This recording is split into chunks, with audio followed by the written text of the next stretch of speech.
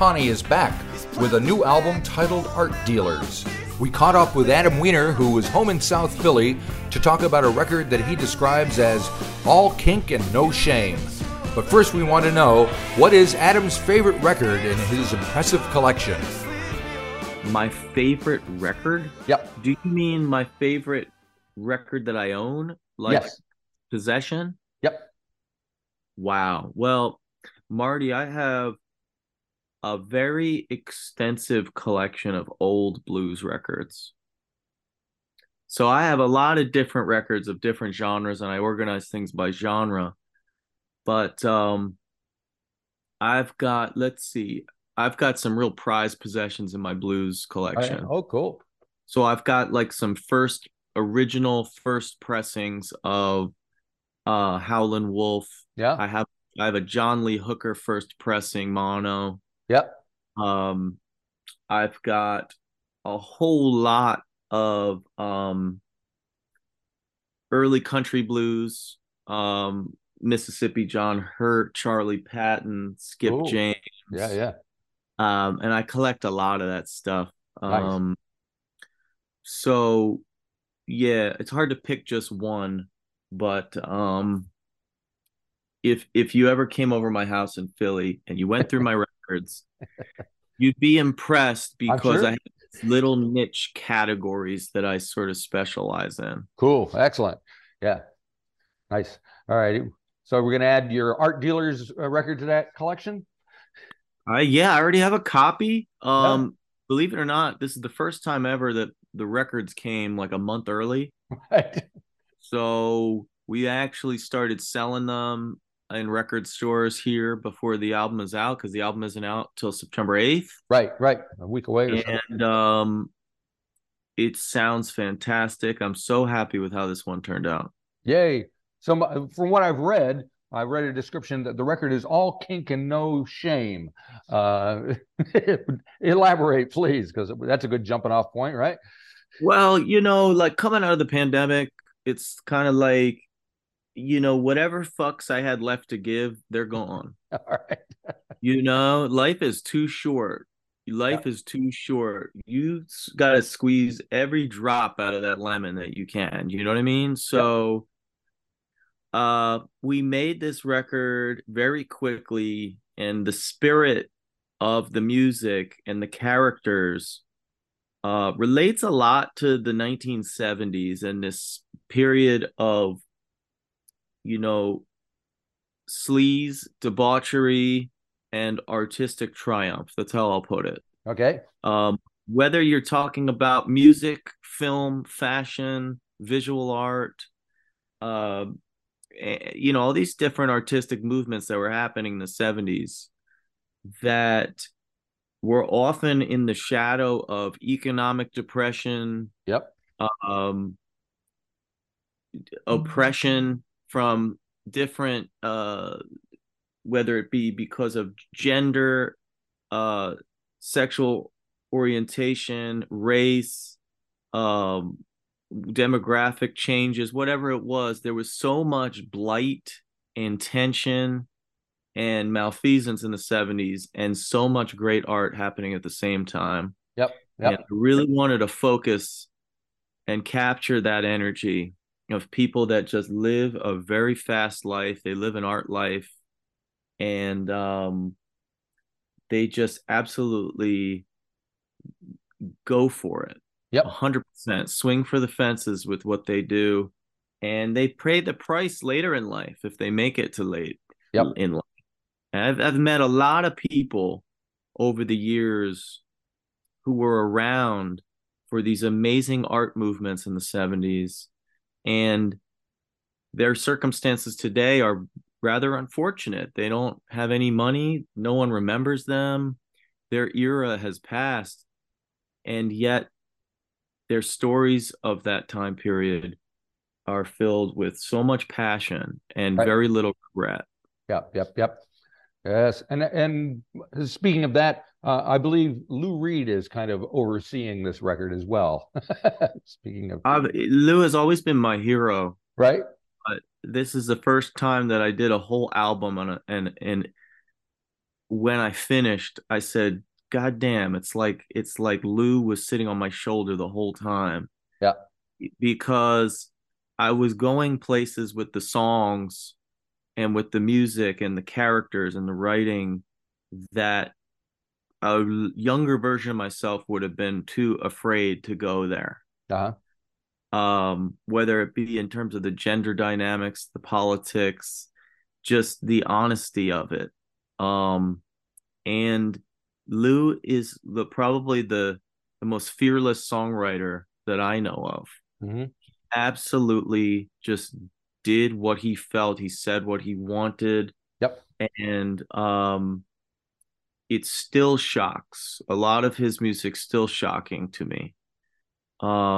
I was listening to the New York record the other day and thinking, this is an album from almost 40 years ago where he's talking about Trump. He's talking about Giuliani and what they're doing in New York City. He's talking about mass shootings and gun control. He's talking about abortion rights and the rise of the Christian right with Pat Robertson. He's talking about environmental crises and the extinction of certain animal species. He's talking about bigotry rising in the United States. He's talking about all these things that are absolutely right on the edge of what we're dealing with right now. Yep.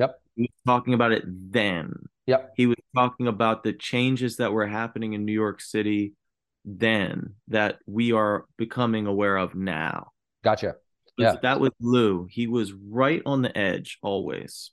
Yeah, and of course, you mentioned politics with Lou. You've done some Joe Biden support gigs and all that. How are things looking? How are you feeling about it all at the moment? It seems from the outside, it just seems totally bizarre. The American political system.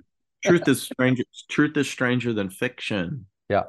I was asked to perform for the Biden inauguration. Yeah. I don't mind saying that if there's another Biden inauguration, I'd be happy to perform at that. I hope we make it to that. Yep. It's gonna be an awful next year as we navigate the toxicity of this election season that we're now in. Yep. I think there are changes happening in the United States that Americans don't see. When I travel overseas, I was in Europe on tour in Germany. They have a better perspective on what's happening in the United States than we do. Yep. I think that other countries, European countries, have all dealt with fascism. They have a history with fascism, most of Europe. And how they relate to fascism now is because of their history, right? And in the United States, this is our first boogie with fascism, and we don't have a frame of reference.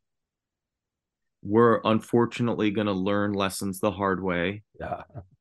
And that is the process we're in. And unfortunately, as history shows us, things have to play out.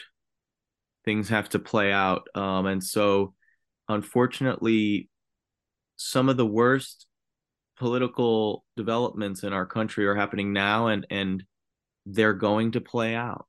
Right. I'll be trying to hold the line for democracy and for a lot of hard-won fights that have happened over the last century. Right. Just to hope that we don't roll backwards too far. Gotcha. All right. You were kind of leading me into this Whips and Chains tune that you have on the record, which is, I think it's my favorite track on the record because it's a rocker, kind of garage rocker, but it's also politically charged as well. Plan for me, I know they got a plan for you. They're gonna do to us whatever hell they wanna do. You're born in P's and Q's like a real good guy. When an iron fist comes across the sky and he dropped the hammer, they had to read the winds in charge.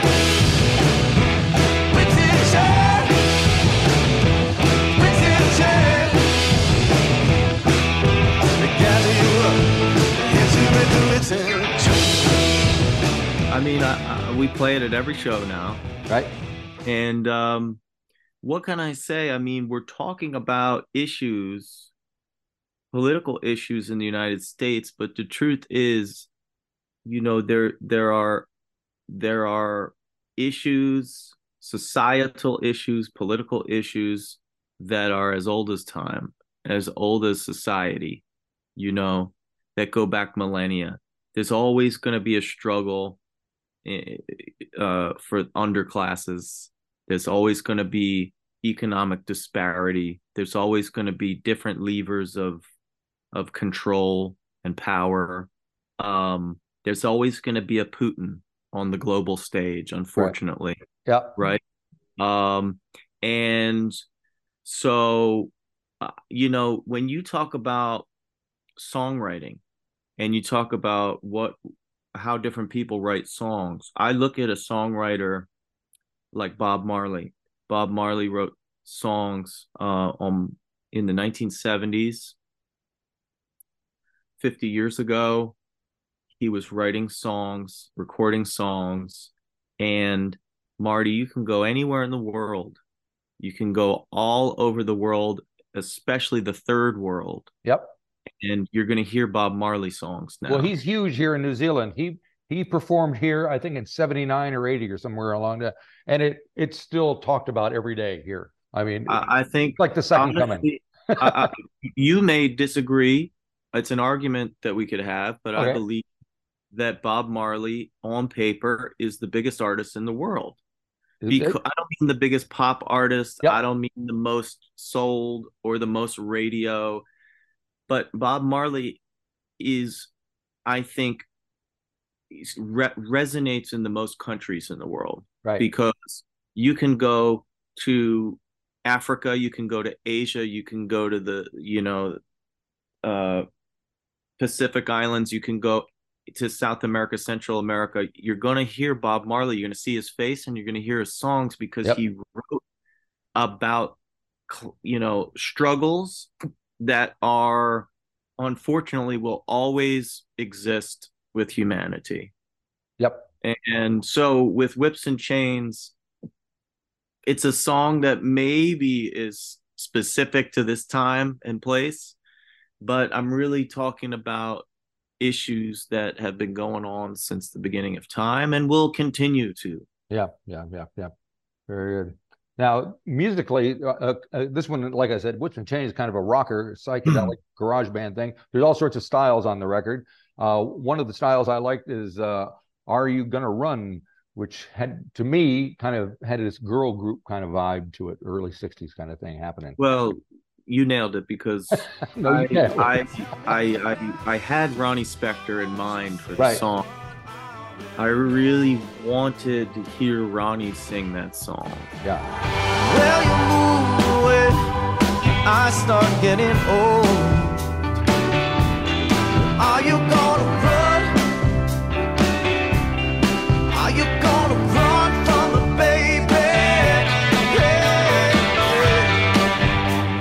I think that song, it in its inception was for a woman to sing and for an older woman to sing who's been through all kinds of shit. And Ronnie had this girlish voice, but she had a world weariness to her voice. Right. Yep. She was a tough girl and you could hear that she'd been through some shit in her life. And I wanted Ronnie to sing it, but we didn't get to her in time. And then, like a lot of songs I write where I think of a female voice in mind, then I have to say, can I do this song justice? And so I took a swing at it myself, and it's been amazing to have people come up to me all summer because we actually got onto the charts with the song this summer. Cool. In the US. It's been amazing all summer to have people come up to me and say, you're singing my song with that. Mm-hmm. And it's like there's something very simple in the song that has resonated with a lot of people. And I don't know what the nerve is that I'm touching, but it's men and women it's older people who have been through a lot, and are worried about where they're headed. And it's also young people. I did an event on a college campus a few months ago, and these young college kids told me how much they loved Are You Gonna Run? And I never thought I would put out, a ballad like that and that it would resonate in that way, but it's been nice. Yeah. So this change that's kind of come over you, is it because of your age? Is it because of things that, like being locked down? What do you kind of attribute this kind of thing to? Well, I think that I'm just uh, evolving with my art, and I'm becoming truer to myself, because when you're younger, Marty, you're more self-conscious, and you try to be cool, and you try this pose, and you try to imitate that person, and if I do that, maybe I'll be popular, and it wouldn't be cool to sound like this, and you're trying on different personas and different hats and different voices and postures. And as you get older, for me, you just become truer to yourself. Mm-hmm. So what's interesting is that a lot of these songs on Art Dealers started when I was in my 20s, but I didn't have the maturity yet to finish them or see it through. I worked playing piano in a lot of gay bars in my 20s, Right. and the song, a lot of songs came out of that, but the song Wonderful Boy that's on this album came out of that time. And Uh-huh. I never would have put that song out in the early days of Low Cut Connie, when we were perceived as this kind of butch party band, Right. and Yeah. over the years people have realized that I that was a very narrow definition of me and my music, and I've tried to expand and let people try to roll with me, and a lot of people have. Cool. Yeah. Now, another track I wanted to touch on, which is piano based, is "Take Me to the Place," which is kind of the lengthiest tune on the album, and it's track 8 out of 13, so it's in the middle. Is it kind of the centerpiece for you? Where can we go, my love, to get away? Be classy for a little while.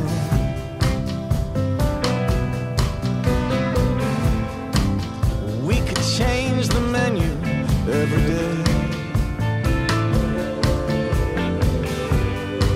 We could glide across the tile. There is some kind of cathartic thing with that song. I had Grace Jones in mind with that song. Again, I'm often writing with a female voice in mind. Right. And then it has a very interesting effect when I switch it back to my own voice, if you know what I mean. Yep.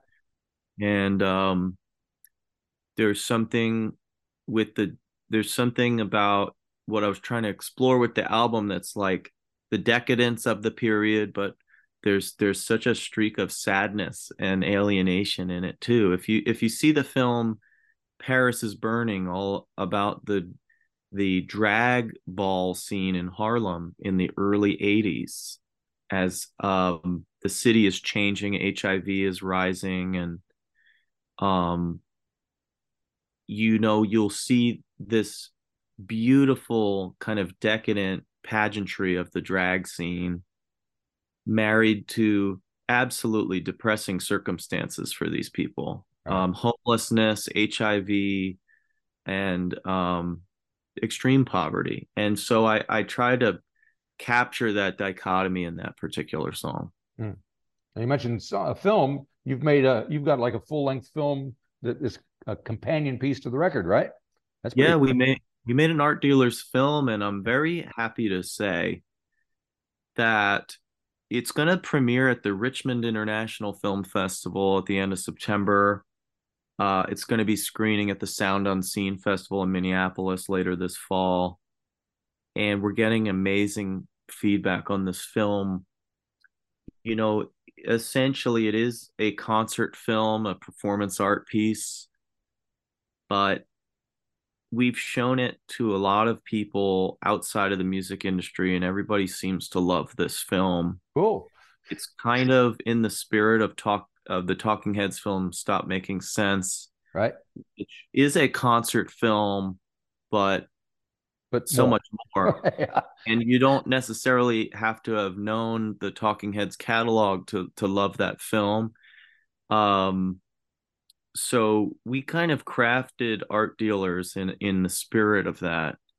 And I'm so blown away that we've been accepted to these film festivals and that there's so many people in film world that are responding to it. Right. It won't be out to the public though till 2024. Okay. Well, we'll just have to wait and see. So how much, what did you do other than you appear obviously in the film? Did you have anything to do with the direction? Yeah. I co-directed this film with a wonderful filmmaker named Roy Power. And we shot 3 shows in New York City in 2022. 3 beautiful shows, 2 at the Blue Note and 1 at Sony Hall, which is this beautiful, decadent old Broadway theater. And then we went back, and that was surround sound and 10 cameras. It was just an amazing capture of the energy of our shows. But then we went back through 15 years of live performance footage, going all the way back to before Low Cut Connie, when I was touring these dive bars and gay bars all over the US. And we peppered in this backstory of seeing these different crowds and these different people that I was performing for 15 years and how it evolved. Very nice, very nice.